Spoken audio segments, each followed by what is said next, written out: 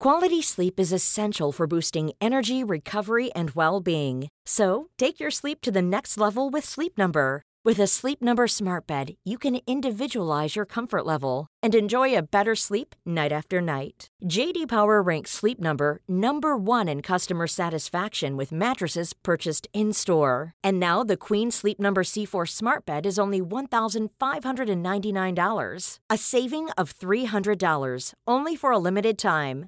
For J.D. Power 2023 award information, visit jdpower.com/awards. Only at Sleep Number stores or sleepnumber.com. Cool fact, a crocodile can't stick out its tongue. Also, you can get health insurance for a month or just under a year in some states. United Healthcare short-term insurance plans, underwritten by Golden Rule Insurance Company, offer flexible, budget-friendly coverage for you. Learn more at uh1.com.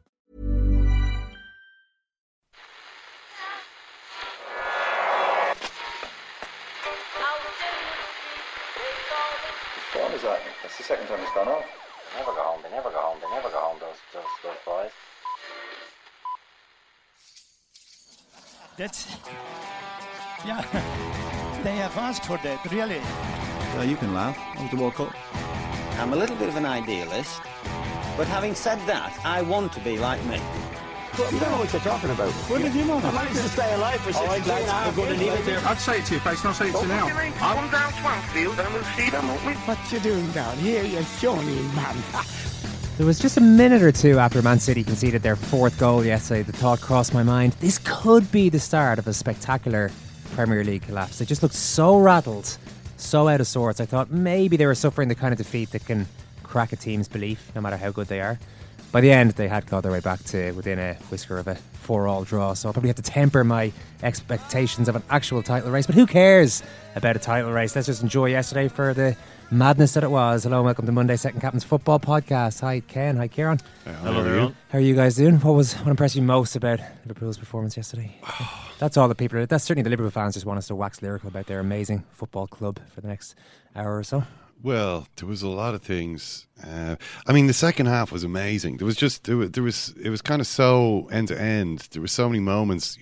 There's 4 guys tearing away with the ball here. What I suppose kind of struck you is the energy. You know, the incredible energy they had to put into the game at this point of the season. Now I know they've actually had a lot of time to rest since their last game, and also a holiday.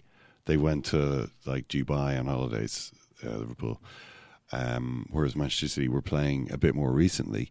But here, I suppose, is the reason why Jurgen Klopp has been rotating the squad at a speed not seen since Alex Ferguson 2001, 2002, which was the season that he had Laurent Blanc and Juan Varane and was trying to figure out what do I do with these guys.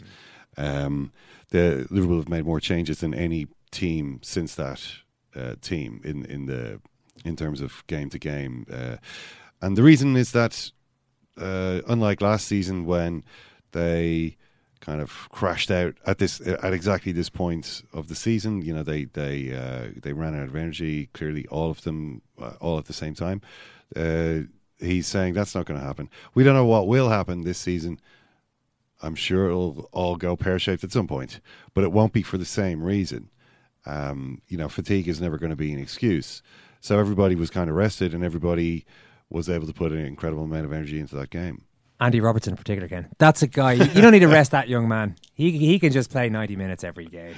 Did you see the clip that was going around a lot last night? Well, you might have noticed at the time. Well, he ran from left back to right wing, chasing a succession of Manchester City players. A number of Man City players. He decided it can be frustrating when you have 2 or 3 players trying to press Manchester City and they're knocking it around you and you're having to... He decided, geez, I'll just do it by myself. And eventually he just knocked one of them down. Was it Otamendi or Danilo? Just knocked them down. Yeah. It's, you know, sometimes players might even just feel a little embarrassed at that. You know, that at some stage, you know, a more seasoned professional might be like, no, I'm not going to make I myself look like a bit of an idiot here. But he was refreshingly free of any such restraints on his emotions and just went for it. I mean, my primary takeaway from the game was really that here was a game that actually lived up to expectations. And it's not very often that really happens. Particularly, you know, to be fair, there have been quite a few good games between the top clubs But, sometimes they've been unintentionally hilarious, and other times they've been stiflingly boring. But here was a game between the two best attacking teams in the Premier League, and it was just brilliant. I think sometimes every game is hyped between two big teams, and oftentimes if you're only half engaged in the build-up, you get swept along with that and think, of course this Manchester United against Liverpool game is going to be brilliant, when actually, if you think about it tactically, it probably won't. Yeah. Whereas yesterday was one of those ones that it had all the hallmarks of a game that could be absolutely amazing.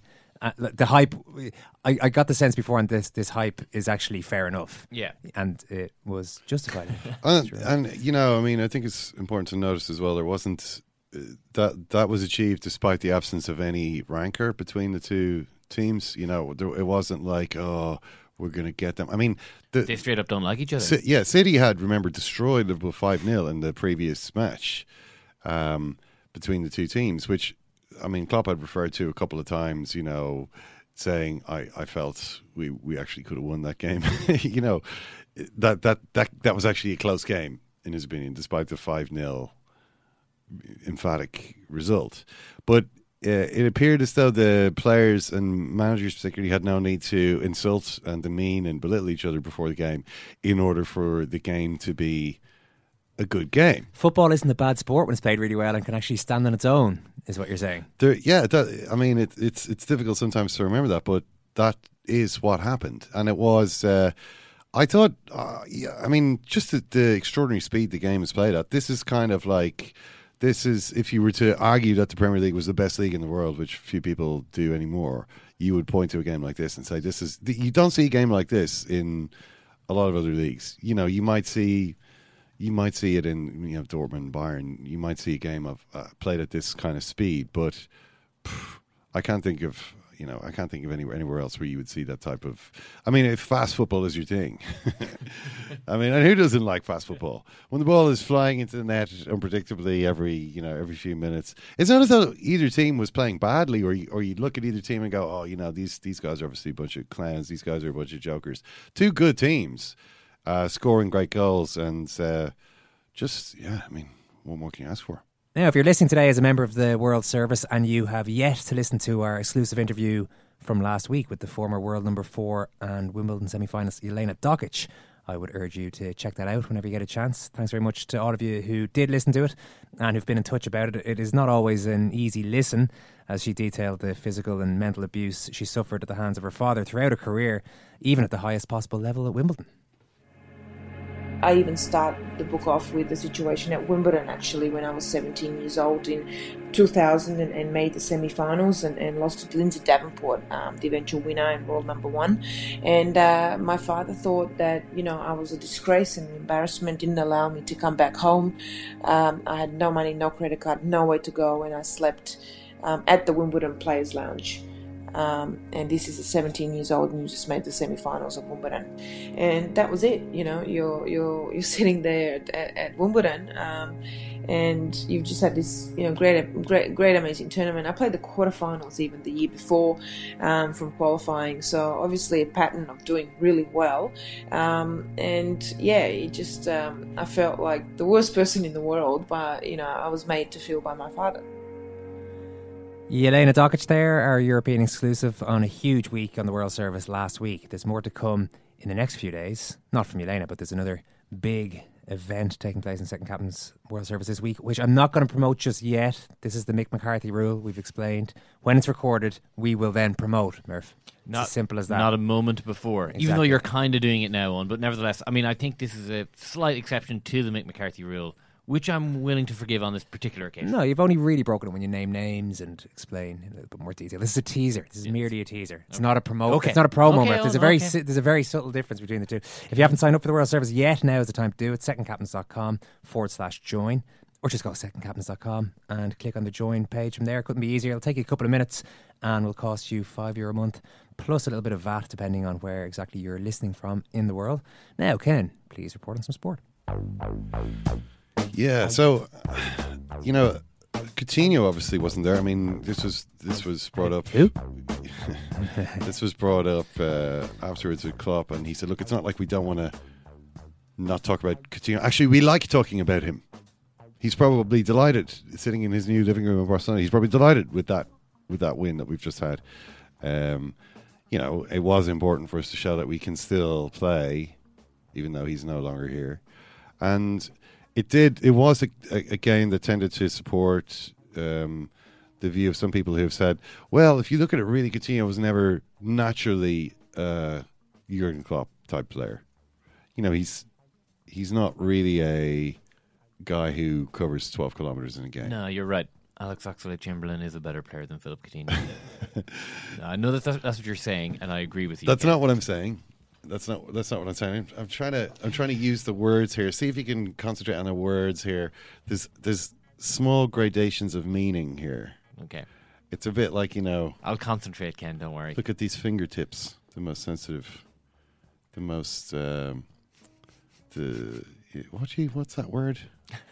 I need a word for something my brain is failing to do. Precise instruments in the kingdom of nature. These fingertips, the way that they can manipulate tiny little things and do small little jobs. That's your brain and dexterity. Dexterity, exactly. The most dexterous, the most nimble. I'm trying to do that with language here, Kieran. Okay. Not to make an argument that Alex Oxlade-Chamberlain is a better footballer than Felipe Coutinho. He said it. Which would clearly be stupid. Of course. But to say that if you want to play football of this type, and I think it's also important to remember that, okay, this is Klopp's team playing kind of the classic Klopp football, not the kind of game they actually have to play in most of the Premier League matches, which is against the team that's sitting back and letting them have the ball. They've actually had to learn how to do that. But this is against the team that's going to try and attack you. They are actually going to leave space in behind. I mean, you could see after just a couple of minutes, I think Firmino just lobbed the ball over the back line, and suddenly there was just this Mane was through one-on-one, and you could see how easily that Man City defense could be bypassed purely because they're going to push this far up the field. That you could see, okay, there is a vulnerability there, but this. So to go back to what I was saying, they were playing this very high pressing, chase them in their own half type of energy football. And if you are playing that way, then Oxlade-Chamberlain, as a real power-packed little player as he is kind of I think that kind of game suits him more than it does Coutinho. Danny Murphy was on Matches of the Day 2 last night, and he was asked a question, and it was one of those where the question was asked, and then I can immediately sense that Mark Chapman has been asked to move it on. So he's been asked basically that exact question: are they better off without Philip Coutinho? And he goes, yeah. And the whole conversation just moves on. It's like, I don't know that Danny would have. I think he would have preferred a little bit more time to expand on why he thinks.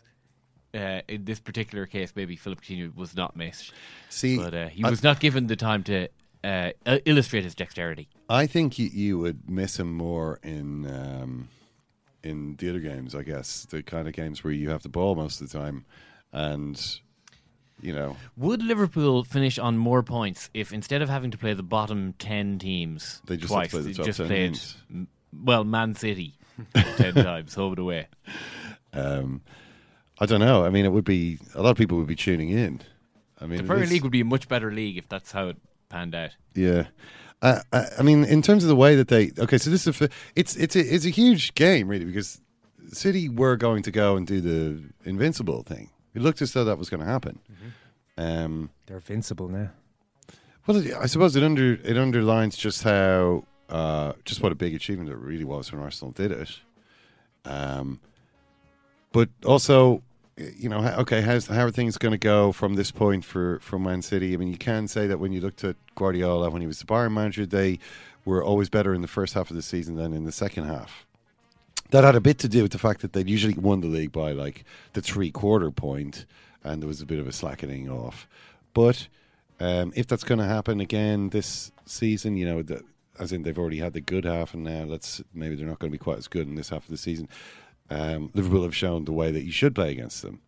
There's no reason why, if you sit back and let them control the game and have the ball, they're going to beat you. Yeah. But if you try to to get the ball and shoot at their goal and score, it might work out for you. Yeah, it's not like it's the same either way, so you might as well have a cut kind of thing. It's actually, this is just a much better, this gives you a better chance of winning than the other way. The chances still aren't that good, because they are probably better. They are definitely better than you, but at least this way you're trying to hit them where it hurts. Because it's not as though, when you look at it, it's not as though you've never seen a defensive unit as good as this Man City team. That's clearly not the case. I mean, a good goalkeeper, good individual players, but it's not as though, who could score against these guys? It's not like that. But you have to try. It's no use if you're going to sit back in your own half. It's never going to happen. Were you disappointed with Man City though? They know what's coming from Liverpool. They surely have to adjust their game plan slightly to account for what's coming at them. Adjust how? How do you mean? Well, don't get caught with 4-on-1 breaks the entire time when you're only one goal down. The second, at least 2 of the second half goals were fairly avoidable. Yeah. if they hadn't been so open. But that's just the way that they play. I mean, they're betting on their own ability to keep the ball and control the game. That they won't get caught by those breaks, because try as the other team might, they're not going to be able to press them into a mistake. You're going to be able to pass the ball, keep the ball, and eventually the other team will get tired and demoralised, and they won't be able to keep it up. If in terms of adjusting their game to the fact that Liverpool were trying to get it off them in their own half, why would they do that? Their whole game is about playing the ball out on the ground from the back. A team that wants to try and play them at that game should, in theory, suit them. It's like, okay, well, here you are. You're trying to play against us, but we're gonna pass around you and outplay. It's they rarely get a chance to play a game like this. Actually, it's usually the other type of game that they're playing. So they actually seem to enjoy it. I mean, they lost, but you saw De Bruyne saying props to Liverpool for a great game. So, yeah, there was no fallout, no nasty fallout as there usually is when any of the big teams lose a match. No, just mutual appreciation all around. Must be sickening. Sickening. Look at these guys congratulating each other, patting each other on the back. But it was a fantastic game.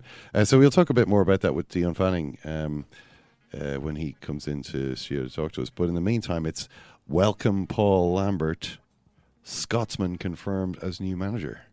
Stoke City. Announce Stoke City. Scotsman confirmed as new manager, writes their website.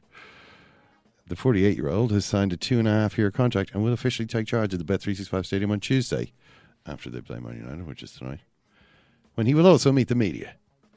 When the club made a managerial change 9 days ago, we stated we were looking to make an appointment as soon as possible, particularly given our position in the league and the overriding priority being retaining our place in the Premier League. The club reviewed a number of people against the criteria set and met with a small number of parties who had expressed an interest in the job.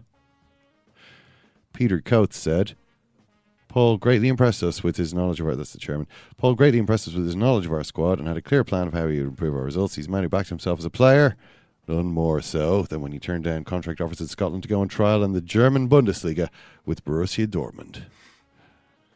Paul has been successful in management of clubs with a strong and stable background. I can't believe he used that phrase. This is John Coates, son of Peter. Paul has been successful in management of clubs with a strong and stable background and with local ownership, the kind of foundation we're able to give to our managers. We're determined to appoint someone with Premier League experience and extensive knowledge of English football. So, as we know, this means that Martin O'Neill will not be taking over at Stoke, as we were talking about last week. Looks unlikely at this stage, isn't it? Unless he wants to be part of a backroom team. Don't know if that would suit Martin. This former player, Paul Lambert. Yeah. This was reported last night that he was... the Daily Telegraph, I think, had broken the story that he was not... He had turned Stoke down. I know Stoke isn't what people are interested in here necessarily, but if I was a Stoke City fan, I don't know how enthused I'd be about Paul Lambert.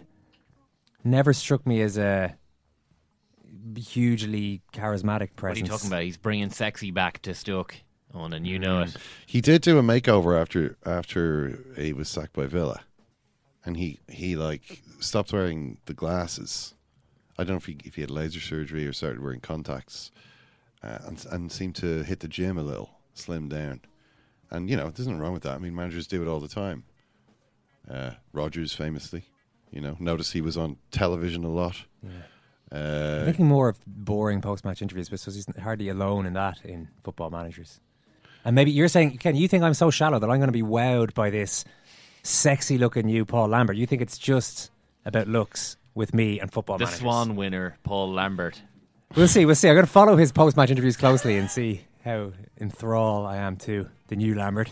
But anyway, Martin O'Neill is not going to manage Stoke, so he turned them down. Stoke seemed to suggest that he had expressed interest in the job. I mean, was he one of the small number of interested parties that they met? They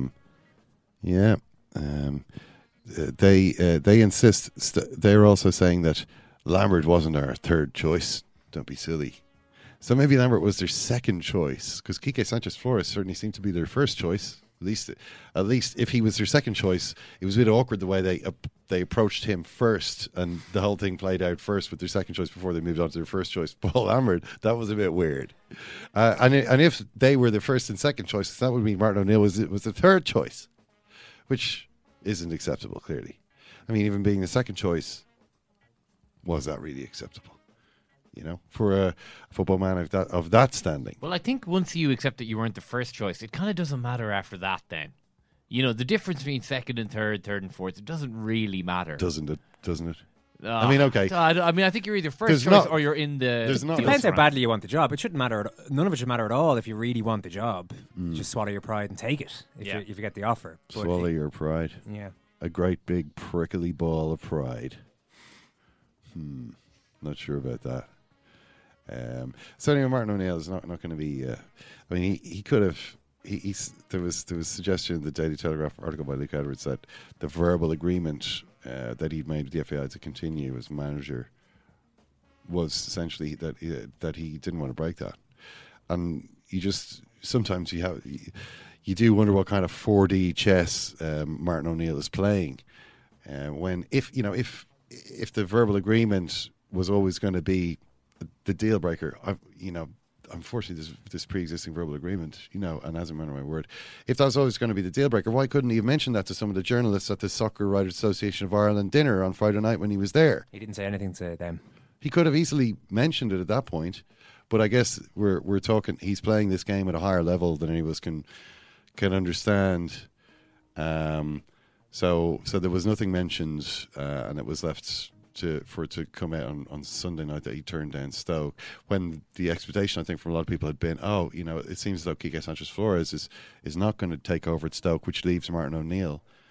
Of course, that didn't happen, but now there's lots of supporters out there, and I would say even some journalists who are left with the impression that if things had gone slightly differently with Stoke, Martin O'Neill would have taken that job, and that's just the impression I think that's left by what's happened here. Maybe it could have been different if O'Neill had got out in front of it at the beginning and said, "Oh, look, I'm not interested. I have a verbal agreement, and I'm excited about building a new Ireland team based around a young generation of players that's coming through." We all know why he didn't talk to those soccer writers, don't we? Well, his mind was on the prize, Ken. Didn't he and Roy Keane and that table walk away with the table quiz victory? Oh, so I read anyway. I read that he won a quiz. All right. There's a table quiz element to it, and Martin O'Neill's team walked away with the big prize. So he was just staying focused on what the night was really all about: winning the table quiz. I didn't realise it was a table quiz. Yep. I haven't been to the football writers didn't like that, did they? That really is an award ceremony with a difference. I've never been to Saoirse Ronan won the Golden Globes table quiz as well. I don't know if you heard that. It was a really successful night all round for her. Yeah. Picked up best actress, but also won the table quiz. Greta Gerwig is an absolute demon for table quiz.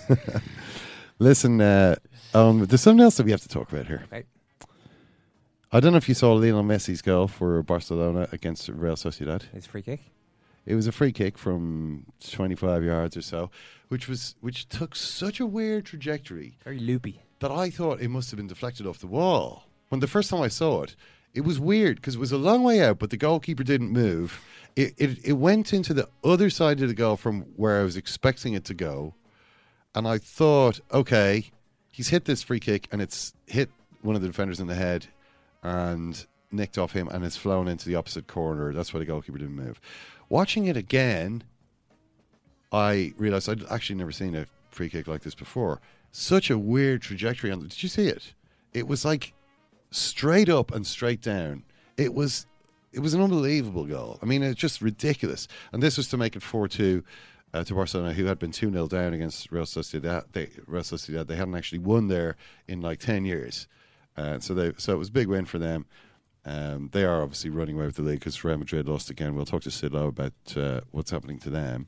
But I suppose it underlined just what a good player Lionel Messi is. It was his 366th goal in La Liga, which means it's the most that any player has scored in any of the major leagues. He beat Gerd Muller's record. Muller had 365 goals in the Bundesliga. So he continues to captivate. However, what about those losers and haters at Spiegel magazine and their constant muckraking over his frankly staggering financial affairs? It's very what's the word, schmutzig, I think we'd say. The muckrakers at Spiegel have been in cahoots for a while with the mysterious folks who run Football Leaks, the website that aims to leak stuff about football in order to, I guess, draw attention to some of the goings on. And perhaps to strategically embarrass some of the people who are leaked about. Who knows, Owen? Who knows exactly why these leaks are coming out or how this information is being obtained? All we know is that the leaks are coming out. So, what's happened with Messi? Well, a few different things. There's one awkward story about his charity foundation, the Lionel Messi Foundation. What exactly is this thing all about? Is it, as it purports to be, a charity which aims to raise funds for vulnerable children worldwide, or is it simply a way for Barcelona to siphon more cash to their number one star? Certainly that was the view taken by the Spanish tax authorities who demanded to know, it turns out, demanded to see all of the income that had gone to this foundation. Where's it all coming from? And where did it all go? Because this is our suspicion that you're using it just as a way to get extra salary, or it's a way that Barcelona can pay you extra salary. Messi, it turns out, had to pay 12 million euros in a settlement to avoid any further inquiry from the tax authorities. 12 million euros. 12 million and a settlement euros. Just around the foundation. Well, the tax agents demanded all club documents relating to payments made to the foundation in the years 2010 to 13, and that's just 2010 to 13. The years 2013 to 16, apparently, 70% of the donations made to the charity were from Barcelona. In 2016, apparently, they were the only named donors to the Leo Messi Foundation, Barcelona. Which is how people suddenly start getting the idea. Hang on, is this just... If you're serious about this foundation, you've got to get out there and hustle, Leo. There are other corporations in the world that might attach themselves to this brand if you really wanted to go searching. The officials demanded precise information regarding why exactly the club had made the payments, suspecting they were not in fact donations but hidden salary payments to Messi himself. So Barcelona are like, oh God, no, not another tax investigation. Out of loyalty, as an internal email notes, the club's chief legal representative notified the Messis of the questions to which the authorities had requested answers. Jorge Messi, Messi's dad, responded confidently, "Don't worry, we have become quite knowledgeable on these issues." So they get a lawyer to look at the situation and recommend a course of action. His draft report made it clear that the club's position was far from advantageous, as was Messi's. The lawyer believed there was a high probability the tax authorities would see the millions of euros Barca transferred to Messi's foundation as salary payments, and thus is an offence. So he basically gave Messi a list of options. One of them says the player clears up his tax situation in its entirety before the tax authorities approach him. So Messi would likely face a penalty along with his back payment, but a settlement would forestall legal proceedings for tax evasion. This scenario, the lawyer wrote, is the safest one for Messi, also against the backdrop of the tax evasion trial he's currently facing. Remember, he was found guilty in that trial. So he paid the 12 million, but as Spiegel is saying, he already knew at the time that the club would take care of the penalty. So basically Barcelona invented an extra bonus to give him, here's 12 million euros. It wasn't as though everyone at Barcelona was delighted about this. Hang on, why are we paying back taxes for Lionel Messi, and and penalties relating to back taxes. We shouldn't be on the hook for that. Sabina Paquer, the club's compliance officer, raised her hand and made this point. Are we really sure that this is all totally kosher? It is safe to say, writes Spiegel, that the rest of FC Barcelona's executive team viewed Sabina Paquer as a pain in the neck. That at least seems to have been the message of the tone used by team directors when discussing her queries among themselves. Ultimately, one of them asked the CFO, please explain to Sabina, the club isn't a listed company, and this loan can help convince Leo to extend his contract. And if we don't do it, the whole thing could become more complicated or impossible. The CFO explains in an email, we have to keep in mind that this matter has to do with the club's most important asset. So basically, shut your mouth. They paid up. But what's also come out is the detail of the new contract that Messi signed. Apparently, it was agreed on the day of his wedding, which was in summer 2017. There was an email from Barca's chief legal representative to the CEO, Oscar Grau, consists of a single word written in the subject line, Alleluia, with the final A repeated 69 times. Thank you for all your dedication and effort. The extension of Leo Messi was important for the survival of FC Barcelona. For the survival? For the survival of FC Barcelona. This is what he writes. So, congratulations to everyone. Leo remains where we all want him to be, says Bartomeu, the president of Barcelona, writes to Messi's dad. So, you kind of get to see the desperation these guys had that Messi would sign up. And when you've got a bunch of desperate guys on one side of the negotiation... If Messi were to find out about this desperation... How do you think this negotiation went down? Well, thankfully, Spiegel has all the papers, so we get to see exactly how much Lionel Messi earns in direct salary from Barcelona. Now, I asked you this, I can't do it again on air because I've already asked you both earlier on what you thought it was per season. And can you remember what your guess was? Well, shamefully short of the final tally. I can't remember the exact figure. You get something like 20 million in yeah, which clearly was nowhere near the correct. Of course, I was an idiot to even think such a thing. Well, Spiegel write the amount of money the three contracts oblige FC Barcelona to pay. The three contracts are: one is a direct contract with Messi, the second is a contract with Leo Messi Management SL, which is an image rights contract, and the third is a contract with the Leo Messi Foundation, which I guess covers charitable donations. And Spiegel write, if one assumes Messi will fulfill the contract and remain a key player for Barca for the next 4 years, key player meaning will play 60% of the games, which I think he probably will as long as he can walk. Injury permitting, of course. And if one-time payments like the signing bonus and loyalty bonus are broken out over the duration of the contracts, then the player is guaranteed to receive €106,347,115 per season. If Barca achieves a treble, winning the Champions League, Spanish League and Spanish Cup all in a single season, and FIFA wins FIFA Player of the Year that same year, he stands to earn an annual salary of €122,515,205. The club is making it possible for him to earn almost €500 million in 4 years, despite the fact that he's already seen his 30th birthday come and go and finds himself in the home stretch of his career. Wow. That is amazing. That's a lot of money there, Ken. 106 million euros. But as they point out, Messi's father knew that he could ask for pretty much whatever he wanted for his wunderkind. The global football market has become so overheated in recent years that it would not be difficult to find a Chinese, Russian, Arab or American investor willing to meet the Messi family's demands. So there you go. And it then explains that one of the ways in which they managed to get such a huge final figure was by meeting with some people representing Real Madrid, talking about a transfer. So they had a meeting apparently in a private jet, flying around at altitude.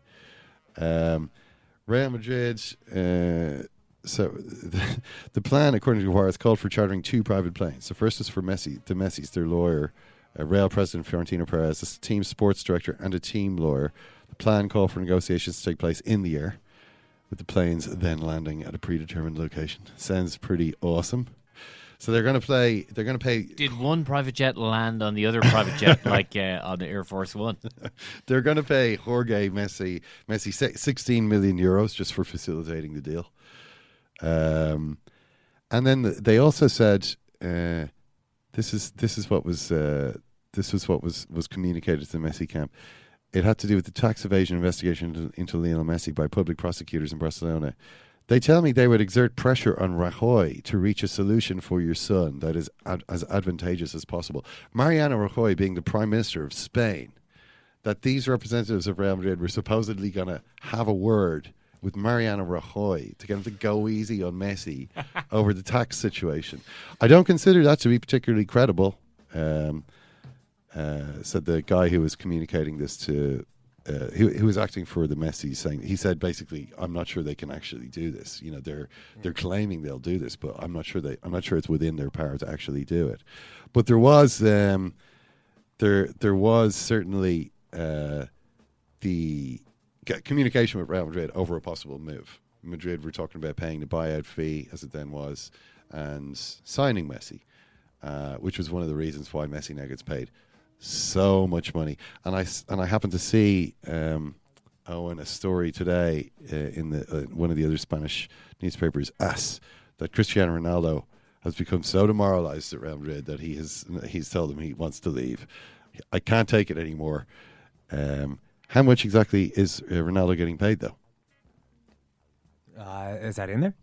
Yeah, according to AS. He's getting paid a lot less than Leo Messi. Like 38 million. 38 million. How's he supposed to do? What's he supposed to, like 38 million? Hey, Leo, pay your tax, by the way. How many Champions League? Just don't bother with the foundation. Don't bother with creative accounting. Just pay your tax. Yeah. You'll be left with a decent sum. I think he's going to be fine. I really think he's going to be fine, Owen. Yeah. There you go. That's it for today's Report on Sport.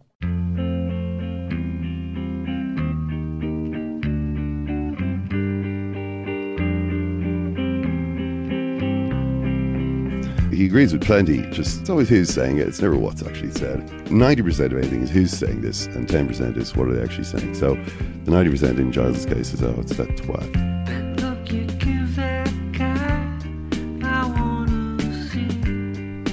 Looking right at me. John is the best football brain in the world. If I could be that guy instead of me. He just thinks I'm an annoying twat. I'd never let you down.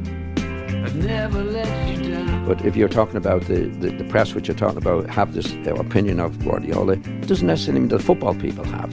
Yeah, I think I do like Ken Early's work. He writes fluently and thinks cogently, but I think he's wrong. The press come and go, as we know. You mentioned Ken Early. Well, yeah. You know, I wouldn't necessarily agree with anything Ken Early says about football. He just thinks I'm an annoying twat.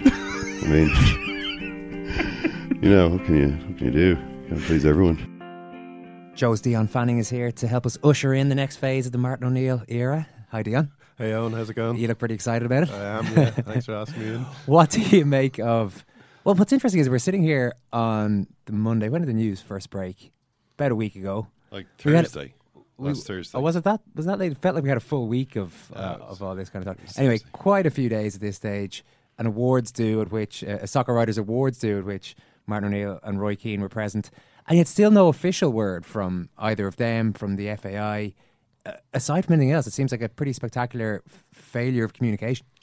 Yeah, except I think when something is said, it'll all be said along the lines of, well, nothing happened, so why would we tell you when nothing is happening? The suggestion coming from Martin O'Neill is that he didn't want to break his verbal agreement.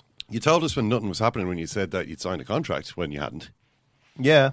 Agreed a contract, I suppose, but usually the implication of that is the contract is there. You know, we now have a contract, which they don't. They still didn't, and you know, for months later, which is how the situation arose.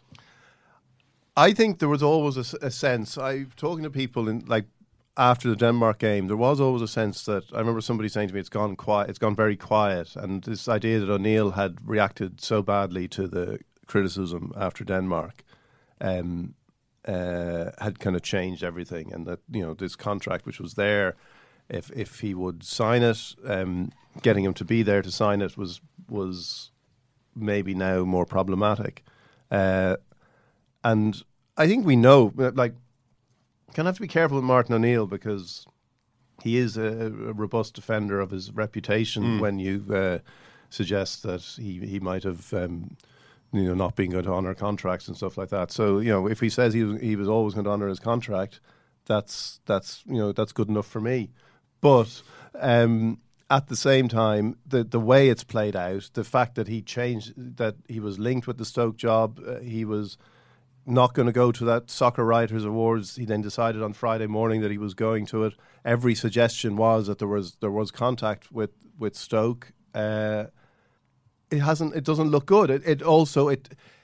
A manager could overcome this if there was, to begin with, a base of goodwill and sort of enthusiasm for the manager to be in the job, which happened with Martin O'Neill when he was Leicester manager and Leeds United wanted him to take over in '98, I think.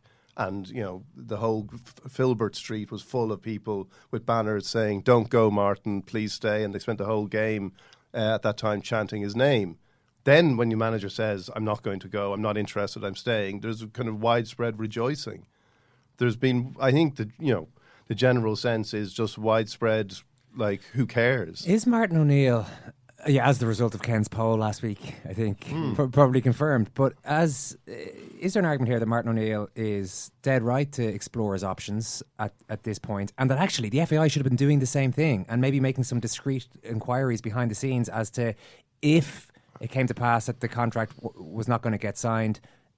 Because obviously we've been in this situation before where, let's sack the manager or let the manager go, and then you have nobody to replace him. Is it not incumbent on both parties to maybe think about another way before deciding ultimately, okay, we'll stick together? I would be more inclined to think about it now before signing a contract, because I think Denmark now is basically where Ireland were with Trapp after the 2012 Euros. I don't think you kind of recover from that, and I don't think this is going to help. And I think the next year, even though one of the problems is there's nothing, there's a Nations League is starting in September, which I don't really fully understand, and then the qualifiers start next March. So it's going to be a very kind of nothing time, really. But if things go wrong, I don't think there's going to be any goodwill for O'Neill. And the last thing you want is to be in a situation now where you've actually signed a new contract with a manager who you might want to get rid of in a year.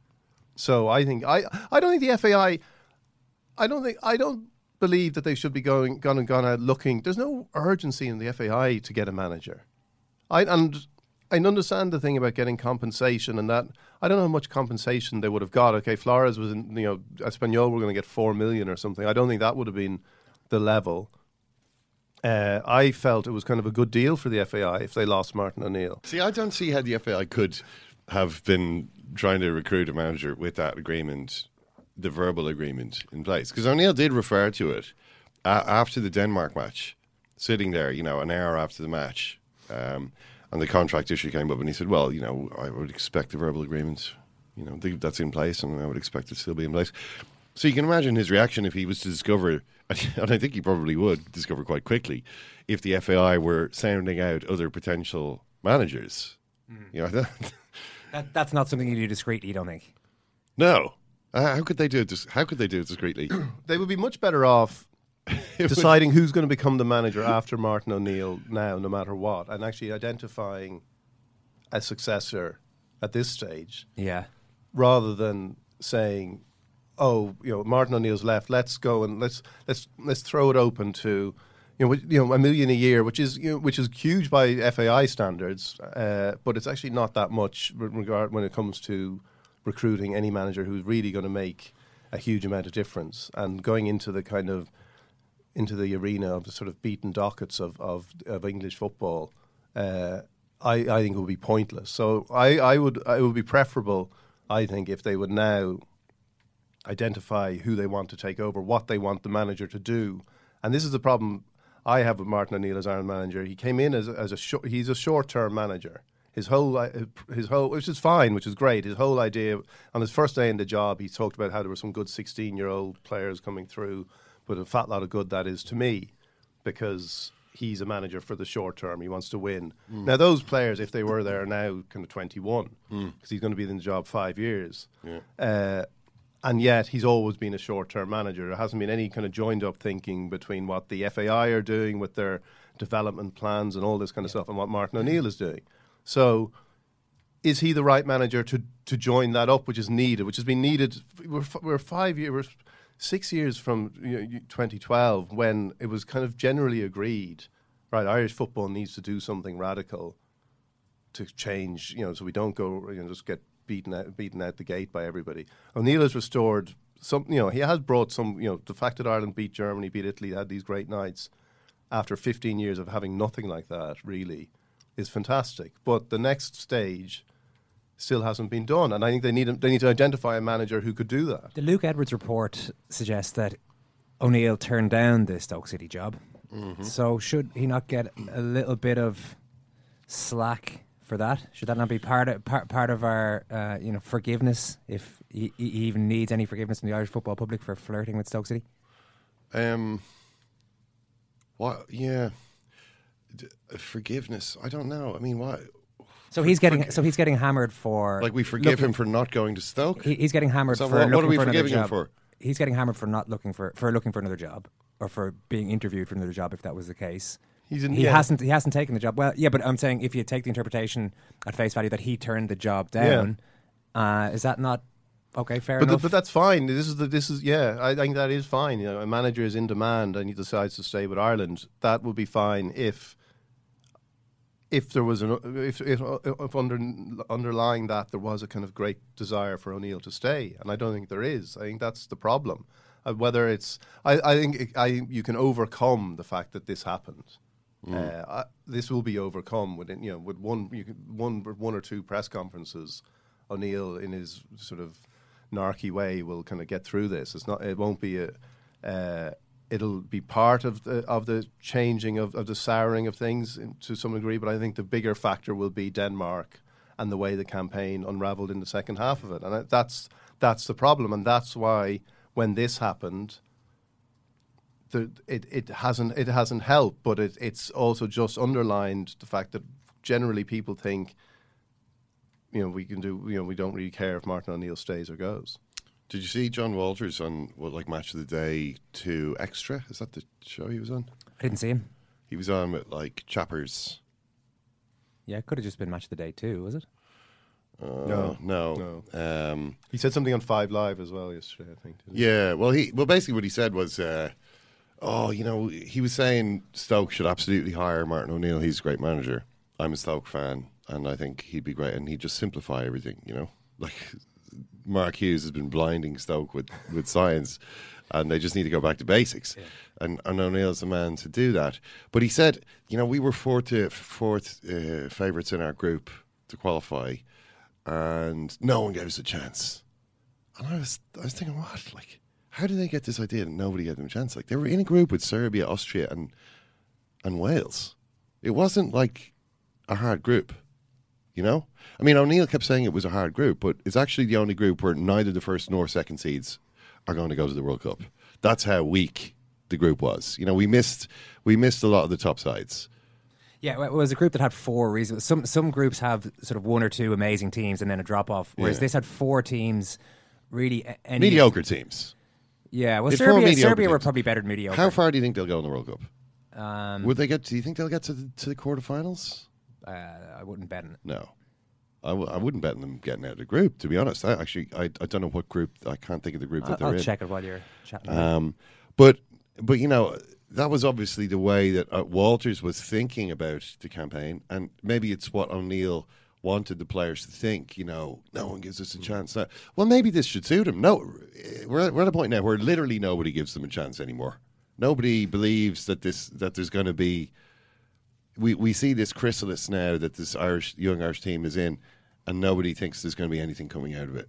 It's just a dormant thing, and it will stay that way forever. Nobody believes in the future anymore. So maybe that will actually suit O'Neill in terms of the underdog mentality that he apparently likes to inculcate in the players. Yeah, maybe. I think if you put it in those terms, it would be possibly even too bleak to serve as a rallying cry. Everything, existence is futile. But possibly it will work for him. I take your point about the group. I think every group you're in these days, you can look at it and say, actually, this, because most of this, and this is the problem I have with O'Neill and the way he talks about international football, because it's framed in terms of we don't have the players. But nobody has the players, or most teams don't have the players. Most of the countries Ireland play better football than us but they don't have great players. And I think it being framed in this way that it's a massive step up, and the Premier League, we must get players who are playing in the Premier League, and if they're not playing the Premier League, really they're not much good to us as in international football, because it's a step up again. It's a totally different game to the Premier League. And I think you need a manager who looks upon it differently and looks upon a kind of a nurturing of a sort of a style and other factors in a way that O'Neill hasn't, and it's because he's rooted in English football. He's rooted in English football of about 30 years ago. His reference points are 30 years ago most of the time, and that I think that's a problem. I think it's going to be a greater problem as he tries to regenerate the whole regenerate thing. with players who are 45 years younger than him. Like that's the next step, and I don't think he's the right manager to do that.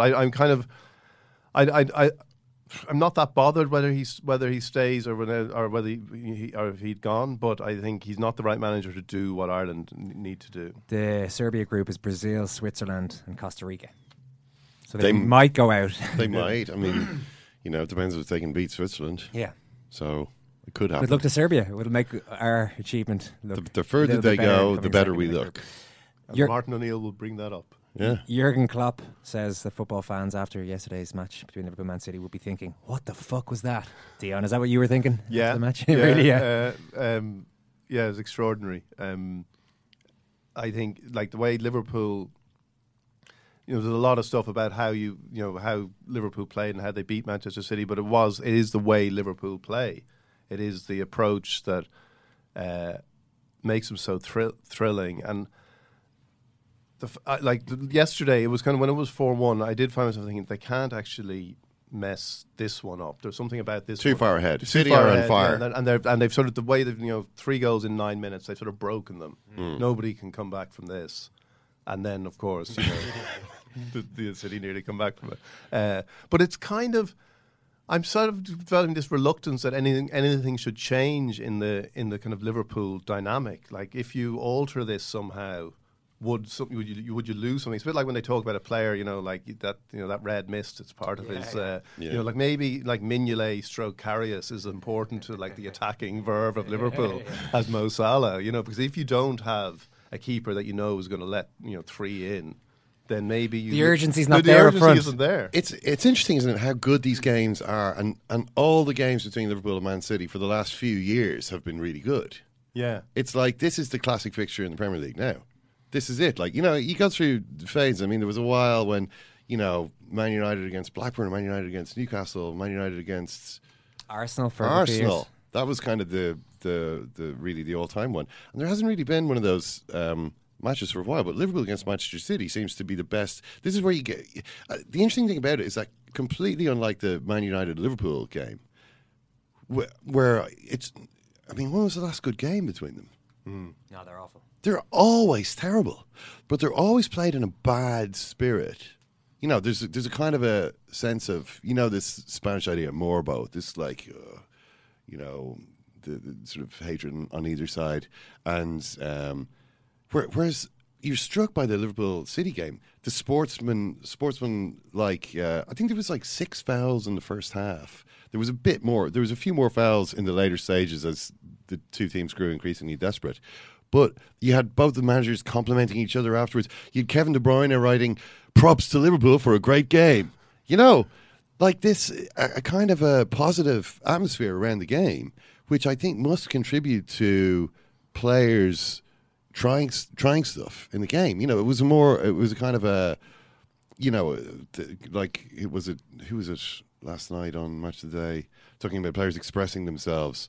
That's what was happening, like all over the field, which is what you kind of want. And it never happens in the Liverpool Man United game. The Mourinho came with the really negative tactics and so on. We don't really want to see any events happening in this game.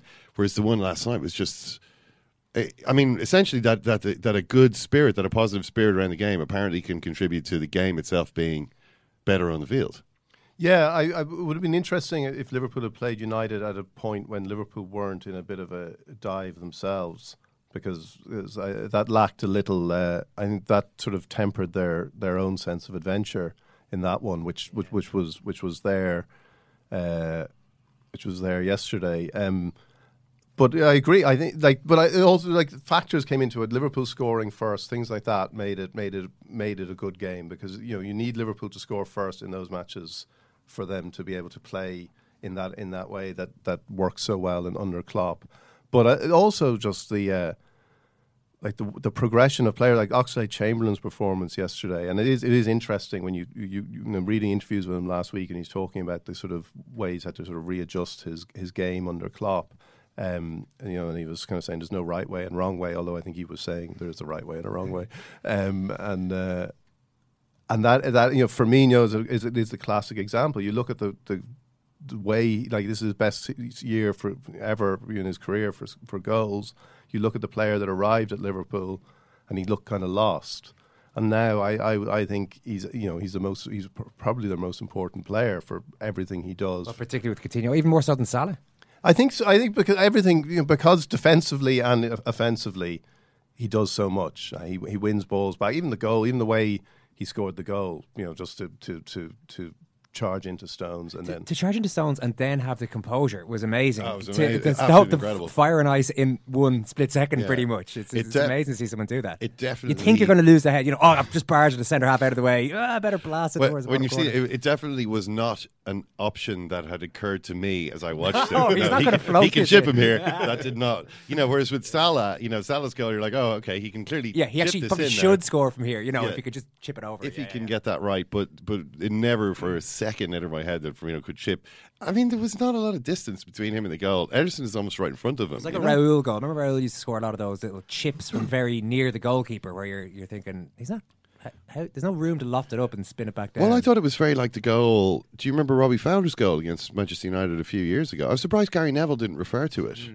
In 95. In commentary, 1995. It was a game when Cantona returned to, there was a 2-2 draw.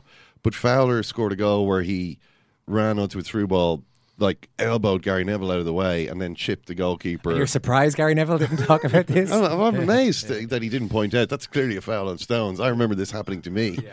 It was. I would kind of agree that he is Firmino. That is. Has kind of become the most important player. What is Klopp doing against Manchester City? He's got a winning record against them.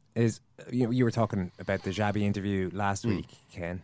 And he outlined how you should play against Barcelona, which by Barcelona he basically meant Pep Guardiola, whoever he's managing at this given point in time. Yeah. Was it the Xabi model of playing against Guardiola? Yeah, I mean, what Xavi said was, if I'm at a small team, by which Xavi means everyone else, another team, Real Madrid, Liverpool, the rest of the teams in Europe, and play against Barca, what I want to do is take the ball from them. The question is, how do I defend against Barca? Like Paco Jimenez, I press high. If you let them play, Ter Stegen passes to Piqué drives the ball up to midfield. For me, that's already a predictable death. So he's basically saying, just try and mess up what they're doing. Try and interfere with their build-up. Get the ball and force mistakes and score a goal. Obvious enough, isn't it? Like, it sounds obvious the way you say it there. It sounds obvious, but I mean, given that the problem with it is that if you don't do this really well, like they'll just totally destroy you. I mean, it's 7-0. Because the whole way that they play is designed to... Okay, so you see every time that Ederson has the ball, you see the two central defenders go to a position level with him on either side of the penalty area, like way back. So they're encouraging. What they're saying is, if you want to press us, you're going to have to come all the way to the end of the pitch to do it. Which means there's so much space behind you now. I mean, how is your midfield going to press that far up to support you? Unlikely, I mean, in which case you can't really press us. So we'll pass around you, and then we'll, if you draw the other team really, really far up the field to sort of press them, it means there's that much more space for the team to cover. The same amount of players have to cover that much more space in order for you can pass through them much more easily. Well, that's the thinking. So the question is, can you press well enough to actually win the ball from them, to force these mistakes from the Man City players before they have just passed through the sparsely populated pitch that you've left behind you as you try to press. This is the risk that you're taking, and Liverpool turned out to be able to do it. but maybe a lot of teams couldn't do it. But they also are able to do it because they do it regularly. They do it very well, but they also do it all the time. It's not something, if you decide on the day, right, this is what we're going to do, where, like, you look, again, if you talk about Firmino or something, Firmino does this all the time. Yeah. This is his key role in getting the ball back for Liverpool. So they're suited to it, and the evolution of Klopp's teams is because is in this way because of Pep Guardiola anyway. Like, there is this sort of symbiotic relationship between the two and the style of football. So there is a link there. So they are perfectly suited to it. Clearly, it's the more high risk way, but and you can see that there are certain managers would think it's too much of a risk. I know Alex Ferguson said in his autobiography that after the 2009 and 11, after both games he kind of found himself wondering maybe we should have just sat back and defended on the edge of our box. And I remember in 2011, I remember clearly Ferguson on the touchline after about half an hour, kind of trying to get some energy into the players because they were in a kind of imperfect way. They were trying to attack Barcelona and press them, and they were dead on their feet. They were exhausted after half an hour. So you can't do it necessarily if you just decide on the day this is what we're going to do. Yeah, I mean, I think that Man United, particularly in the 2011 game, were really up against it in terms of that team was like unbeatable on that day. Yeah, they couldn't. They just weren't good enough to. They couldn't beat that team, and that Barcelona team's a lot better than this Man City team. There was no Otamendi in the Barcelona team, or even Stones. I mean, not that I mean to. Stones has been playing very well, but he's not sort of where PK was at that. You know what I mean? That's the comparison we're talking about here. Fernandinho, I don't think is quite as good as Busquets at just sort of finding the pass. That means, like, Rooney was supposed to chase Busquets in that game, I remember, and whether because he kind of started forgetting that he was supposed to do that after 15 minutes, or he was beginning to get tired, he didn't really stick to the job, and it was kind of. But it was a very difficult. No, it's a different. No, it's a different no task, one could do it. Yeah. Whereas this Man City team, they've still got Otamendi. It's not. They're not quite at that level. They've been playing really well. They have a really good system. Everything is going really well for them. But they're not like totally beyond. That Barcelona team, United couldn't lay a glove on. Nobody could. Whereas this is a slightly different situation. If you do it right, I mean, if you play as well as Liverpool did yesterday, then it's possible, I suppose. I mean, the other thing is that the goals were all ridiculously good. I mean, Chamberlain scored from 25 yards when nobody expected him to score. Firmino's chip, we've spoken about. Mane's goal was ridiculous. That's his left foot. Did he mean to even put it there? I don't know. I mean, it flew straight into it. Couldn't have been more perfectly placed. And then Salah scores from like 45 yards. Another brilliant finish. You know what the expected goals total was? 5. They'd scored 4. The expected goals total was 0.8. From the chances Liverpool had, you would expect them to score about 4 goals in 5 matches. 5 was not a great guess in retrospect. I'll be hearing about that one, I'm sure, later. We had Andrew Mangan from Arsbog in last week, Dion, who reckons this is almost certainly Wenger's last season and that he signed a 2-year contract, and just as a sort of easy way to avoid another full year of, is this the end of Arsene Wenger? Looks like, I think everyone would be happy enough for it to end at this point. But the real news surrounds Alexis Sanchez and which of the Manchester clubs he's going to choose to go to. Do you agree with a lot of people saying it's a betrayal of Manchester City if he chooses to go to Manchester United for more money? No, not really. I think it's interesting that Manchester United have become a club now that people can say they can say of, you only go there for the money. Like that's kind of an extraordinary statement about where Manchester United are under Mourinho compared to what Guardiola has done at City, and particularly given Mourinho's recent complaints that he hasn't. They're in the Halfpenny League compared to where Manchester City are. But that's kind of but that's just Mourinho. Like that's kind of that was just noise. But the fact that you can join Manchester United and nobody's saying this is phenomenal. This is this is exactly like this is shows how the most famous club in Britain.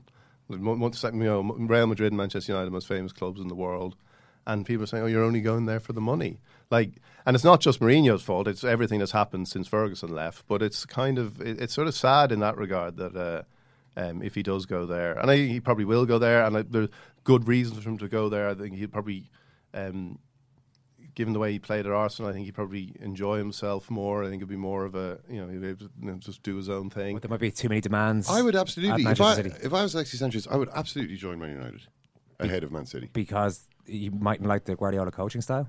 Well, he has played for Guardiola already. Yeah. He did a season under Guardiola, which wasn't a great season for anybody, the 2011-12 season of Barcelona, Guardiola's last at Barcelona. But the fact is, you see Alexis Sanchez, he's this player who gets angry when he doesn't play, when he's sitting on the bench. He gets pissed off. He's one of these, he wants to pull up his shorts really high and give himself a wedgie in frustration when he gets left out of the team. Now, at Man United, he played pretty much every game, or he played every game that he wanted to play in. He might be left out if they had a big game coming up in the Champions League midweek. He might be given a rest. But, he would play every game. He'd get paid. Okay, what are the reasons? Number one, Manchester United is a bigger club than Man City by miles. That's still true. Traditionally, you mean? In what way is it bigger now? Well, they've got like 10 times as many supporters. Is that? But does that matter if you're talking about pros and cons? Well, for a footballer, would it matter that there's 10 times as many? It might do. He's a professional footballer. That does matter. It means that you can. It certainly means that you can make more money. I mean, and they're paying more money, which is a big thing. So let's not overlook that as that is part of it. I'm not saying that's all of it, but that is definitely part of it, and so it should be. It's not as though he'd be going to Man City if they were offering a ridiculous amount of money. He'd be going somewhere else. United have to offer more money than City, really, given the fact that City maybe can. Well, United could win the Champions League. So what are the other pros? Win the league. The pros basically have to do with Alexis Sanchez and the type of player that he is. Like, he is a player who wants to do whatever comes into his head. And Manchester City is the team in world football currently which is least suitable if you're that type of player. You want to be playing exactly as you're supposed to within the system. This is a totally systematic team. And if you're just kind of going off and improvising, doing your own thing, that's not good. Yeah. That's you're going to get substituted if you do that, and you're going to be sitting on the bench the next game. And he would be sitting on the bench a lot anyway, I think. And also, they've got so many good players now. Imagine the City fans looking at this going, why are we even signing Sanchez? I would rather see Sané or Sterling or Aguero or Gabriel Jesus or David Silva or Kevin De Bruyne or whoever's being left out in order to accommodate Sanchez. Whereas at Manchester United, they'd be so grateful, for him to join at this point. He'd immediately be a hero. Especially because he's turning down Man City to join them. Yeah, because he's turning down Man City to join them, and he could come out and say, the history, and who could when Manchester, biggest club in Manchester, just like Robin van Persie a couple of years ago. I mean, at that stage, he could still say United are actually the better team. The money choice was City, but if Sanchez goes to play for Mourinho at Manchester United, he will be not only allowed to do whatever comes into his head on the field, but actively encouraged to do that. It's like, that's why we bought you. Go out there and do your thing. You've got all the ideas. Yeah, you've got the ideas. Please You're supply. the guy with the ideas. So that is literally what the approach is from Mourinho. He's like, you're the footballers. You figure out the attacking side of the game, and I think Sanchez would be suited to that. So there's so many reasons I think why this, in his particular case, why United actually makes more sense. In addition to the fact that they will pay more money, which is just a bonus. What do you reckon, Dion? Last word. Which club will he join? United. You think so? Yeah. Dion, brilliant stuff. Thank you. Thanks, Alan.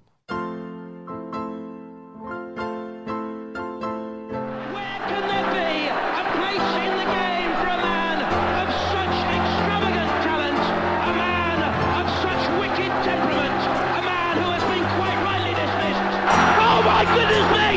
He just kicked! He's punched a fan! Eric Cantona has jumped in and scissor kung fu kick a fan! Manchester United fans are coming across! I have never seen as disgraceful an incident as that in all my years in football! Eric Cantona should be thrown out of the game for that sort of incident! I care not one jot about his supreme talent! He launched himself 6 feet into the crowd and kung fu kicked a supporter. An email in here from Aaron Coughlin to editor@secondcaptains.com. Could be Colin. I don't know if Aaron's from. Is it just Cork? Yeah, pretty much. Mainly Cork. They they pronounce it. Anyway, Aaron, I'm going to call him Aaron Coughlin.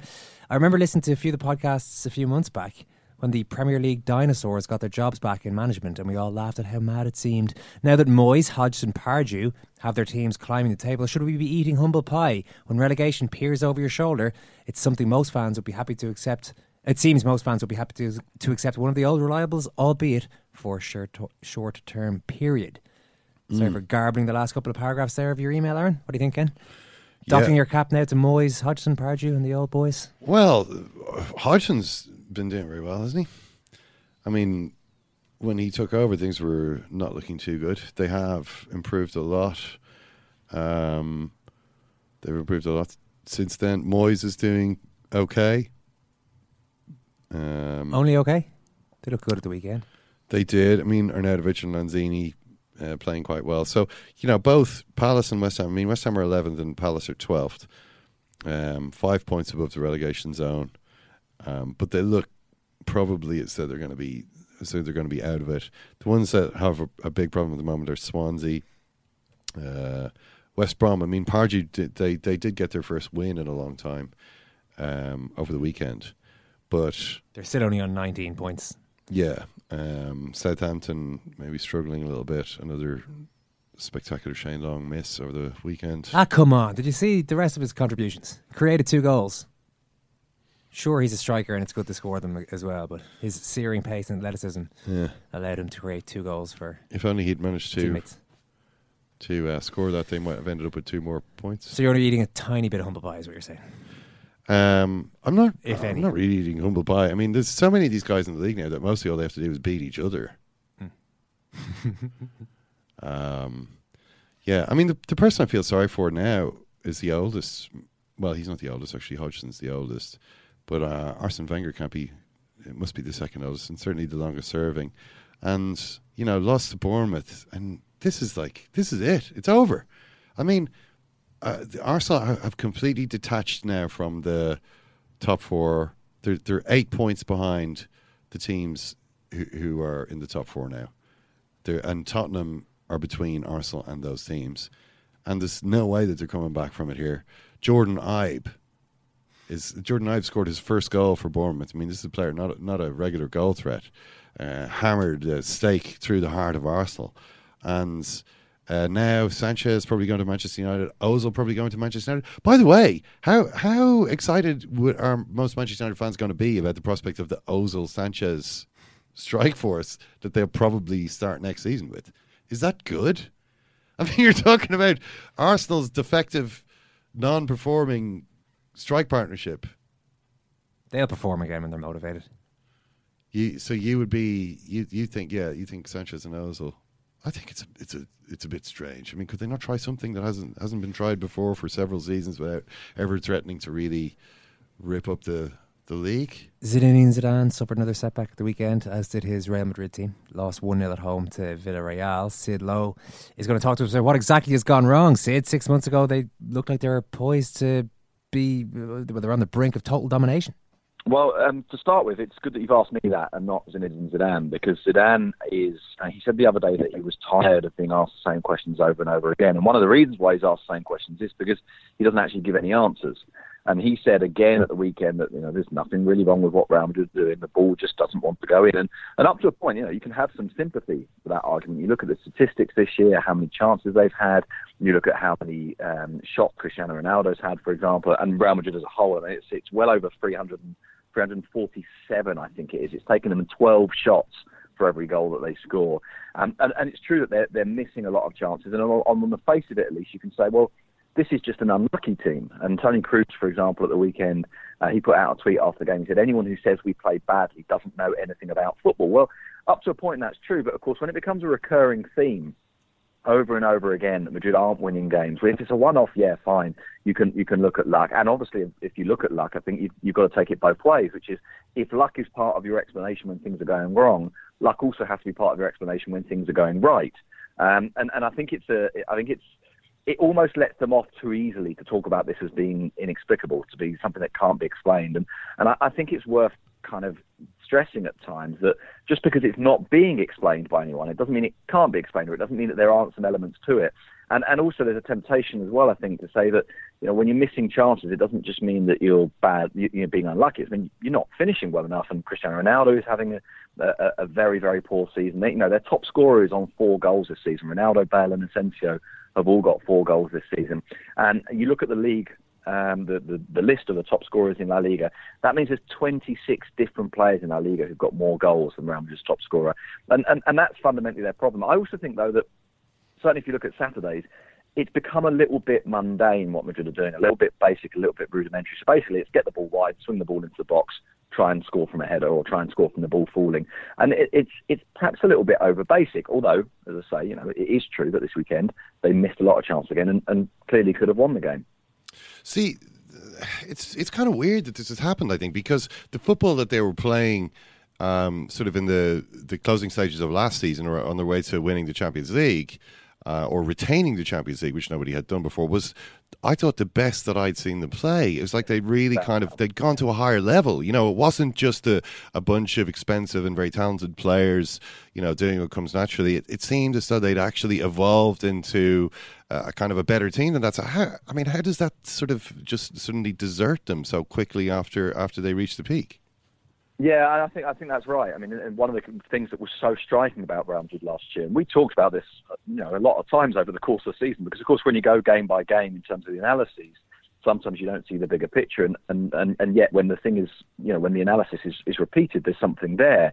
And we said for the immense majority of last year, up until probably February, March at least, Madrid are not that great, but they've got great players. They're scoring a lot of goals. There's this word that gets used a lot in Spain, pegada, the ability to deliver a knockout blow. And we always said that Madrid were this team that even when they played badly, they had pegada. They had the ability to score a goal out of nothing, whether it's from a corner or a free kick or the ball drops and Ronaldo scores.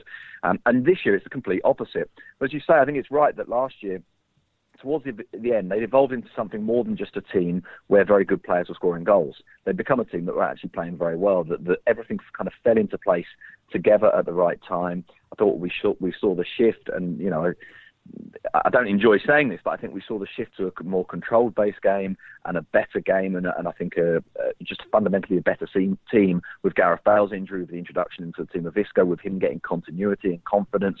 And I think we started to see a team that kept the ball better, that controlled games better, that was still creating chances, but creating different types of chances. It wasn't just the ball going wide, put into the box. It wasn't from corners and set plays.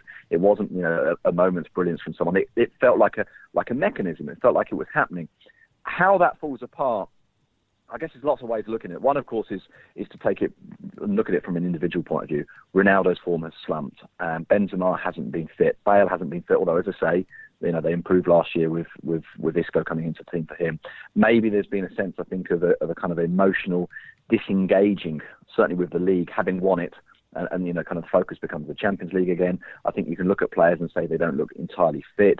I think you can say that the strength in depth has been lost with the departure of Morata and James and Pepe, and that maybe that has an impact beyond just the case of, have we got someone who can go on and score goals? Because this weekend, for example, they put Asensio on, they put Lucas Vázquez on, they've got players in reserve. But I just wonder if that sense of the kind of competition for places has gone a little bit, and it's become a little bit repetitive, Zidane's formation, Zidane's team lineup and so on. And maybe some of those flaws that were there last year, but that by the end had kind of, if you like, slipped away, have come back to the fore again. Yeah. I mean, I do wonder also if the fact that they made a poor start in the league and suddenly Barcelona were ahead of them, and it's as though they kind of have felt as though that league, the title race has almost been over before it even started. Absolutely. And so maybe the Champions League could get them back into the sort of mood. Okay, here's a competition that we know we can still win, so that you might see a more motivated Madrid. But I just wondered, I assume you would have seen this the epic interview given by the sage of Doha, Xavi, to Diego Torres last week, in which he talked about his football philosophies and so on, and he said a number of disparaging things about Real Madrid. Yes, he always does. He said at one point, I just wondered how accurate you think this is from Xavi. At the Bernabeu, the demand is to give your all. They can't stand lazy players. Their reference is the spirit of Juanito, the culture of Madrid is a spirit of Juanito or Camacho, and he's sort of saying, you know, at Barcelona it's Cruyff, it's something a bit more cerebral, whereas at Madrid it's kind of like, oh, where's your heart, where's your balls? Does this chime with your experience of Real Madrid? But broadly speaking, yes. But I don't think it's quite as clear cut as that. There is very definitely with Madrid, and it's curious when you consider Madrid and you think about them. You know, this is the richest, biggest club in the world. But there is this kind of discourse of sacrifice. There is this discourse of right to the end, of keep on going, of fighting, of spirit, of overcoming the odds. Which, as I say, is ridiculous to talk about overcoming the odds when you are, you know, the biggest club in the world, and when you're the richest club in the world as well. Although perhaps they're not anymore. I'm not sure about that. But there is definitely something in that, and you know, you see the fondness that there was for Raúl, who was obviously a brilliant player, but technically not a great player, a player that was about spirit and intelligence and movement and aggression on the pitch. That other players, like Juanito, the guy that Xavi names, but I don't think that's quite true in the sense that there is also kind of part of the environment around Madrid, and particularly from some elements of the media, and particularly in fact since Spain won the World Cup, that demands some style with it as well. And Madrid have always demanded some style as well. You know, this is the club, and I know that, you know, there's more depth to these stories than they see. But I mean, let's throw the headlines out there. This is the club that sacked Capello, having won the league twice, that sacked Henkes, having won the Champions League. You know, so there is something more than just winning. Admittedly, as I say, there's more depth to it. Henkes had to go. I mean, it was a disaster, and yet they won the European Cup. Capello had to go, certainly the second time, maybe not the first time. So I think there is more to it than that. But I think Xavi's right up to a point in that the idea of what they embrace is slightly different, and that Madrid's is a little bit more about win, and do it by giving everything. But I think it's not quite true to suggest it's only about that. I think there is a desire for style, and more than anything else, I think more than a desire for style, I'd say there is a desire for superiority, which I don't think Xavi properly embraces there. It's true that they love the epic comeback, and that, up to a point, expresses the idea that you're not always better because you've got to be trailing to have an epic comeback. It's true that they love the idea of spirit and fight and overcoming the odds. But I think there's also, Madrid are satisfied when they are clearly better than everyone else. Sid, you're going to be back in Dublin tomorrow night, I believe. Would you like to give yourself a free plug there? Yes, please. Yeah. We're the Spanish Football Podcast with me, Phil, and Alex. We're going to do the grand finale of our 21st Century Legends, where we're going back over the players who played for Spain this century, which is handy for me because that coincides almost exactly with the amount of time I've been in Spain, which makes me feel very old when we start talking about players from 2001, 2002. I think, I saw him. Yeah, I watched him. I spoke to him. And the great thing about it is we've also got the Shelburne team that played Barcelona from '63. They'll be with us, and also the first viewing of the trailer of the Patrick O'Connell documentary. So it should be a lot of fun. Nice one. That's all on the Sugar Club, I believe. Listen, Sid, best of luck with that. Thanks very much. Yeah. Thank you. Cheers. So he's almost like having a second captain in the team. Second captain, first captain, whatever. Richie Sadler's here. Richie, how are you? How are you, lads? Richie, how are you, lads? How are you doing this week? I'm marvellous. Look at the joy on my face. Look how happy I was. What the fuck happened? No, really. You know, what happened? When John was young, everyone in the city knew about it, but no one had seen it. You know? It is not war and death and famine. It's not that at all. It's the opposite of that. It's persuaded of the world outside of that. That's why sport's important. Sid mentioned the wayward finishing of the Real Madrid players again. Ronaldo in particular has been not exactly shooting the lights out. Oh, he's been shooting the lights out, all right. Particularly the lights. 7 shots a game. He doesn't. I mean, that number just keeps going. As long as the lights aren't in the net, then the lights are in severe danger of getting blown out. Yeah, I mean, he's had about 100 shots in the league now, and he scored 4 goals. That's not good.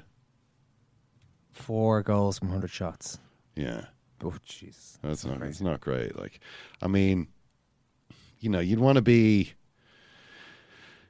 scoring at least 15 goals from your 100 shots to be having a good season. You know, if you're Cristiano Ronaldo, I mean, that would be a pretty respectable percentage to be putting away. I mean, maybe he's shooting from bad positions. Maybe he's just shooting badly. But one way or the other, he's shooting plenty. Like, nobody shoots more than this. You know, nobody. But they've stopped going in. Although if you look at the Champions League, he scored 9 goals in 6 matches. Like, he's the top scorer in the Champions League, but he's only got 4 goals in the league. So I don't see how that makes any sense. I do think that, I mean, Real Madrid have to play Paris Saint-Germain, so that's the kind of, if they can't get motivated for that game, then it really is time to start, to tear it up and start again, you know? He'll probably turn it on, the Champions League, as always. Listen, we're going to have to leave it there. Thanks very much, Ken. Thanks very much, Kieran. Thank you, Owen. Thank you, Owen. Thank you, Ken. Thanks so much for listening, everyone. We will chat to you during the week.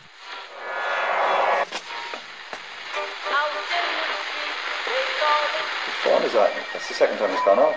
They never go home. They never go home. They never go home. Those